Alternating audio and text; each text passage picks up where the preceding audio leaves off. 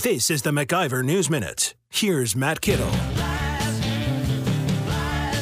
It was wall-to-wall lies in election year 2018. Governor-elect Tony Evers was carried to a narrow victory on a series of talking points that bent the truth curve, as it were. His campaign was busted for several whoppers, including his false claim that the Scott Walker-led Department of Corrections employed but 18 people tracking 25,000 sex offenders. Some Republicans told us only a $100 million bailout could save Kimberly-Clark's Fox Crossing plant. Turns out the company would settle for a quarter of that. The national stage was jam-packed with lies, none worse than the left's salacious false witness against Supreme Court nominee Brett Kavanaugh. And the number one lie of 2018? Liberal fear-mongering that Republicans would take away protections for people with pre-existing conditions. It was far from the truth, but to borrow from Harry Reid's Machiavellian logic, liberals won, didn't they? For the MacIver News Minute, I'm Matt Kittle. For more free market news, log on to MacIverinstitute.com.